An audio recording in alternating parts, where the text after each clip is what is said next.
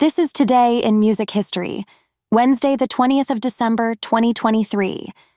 From the neon-lit boulevards of 1983's musical landscape, let's deep dive into the sound, the style, the vital undertones of a year where synthesizers ruled the roost. Picture this: the king of pop, Michael Jackson, moonwalking his way into global consciousness with his iconic album, Thriller.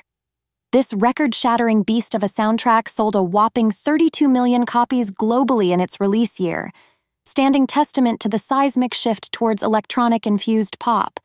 Across the Atlantic in the UK, while synth-pop reigned supreme, punk claimed its fair share of airtime as well. The Clash released their confrontational yet funky album Combat Rock. Should I stay or should I go?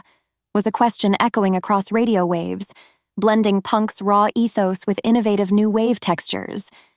In American Bandstand, a fresh-faced prodigy, Prince, intrigued the audience with his genre-defying sound. His album, 1999, plays like a faultless prediction of pop music's trajectory, laden fantastically with funk, rock, pop, and everything in between.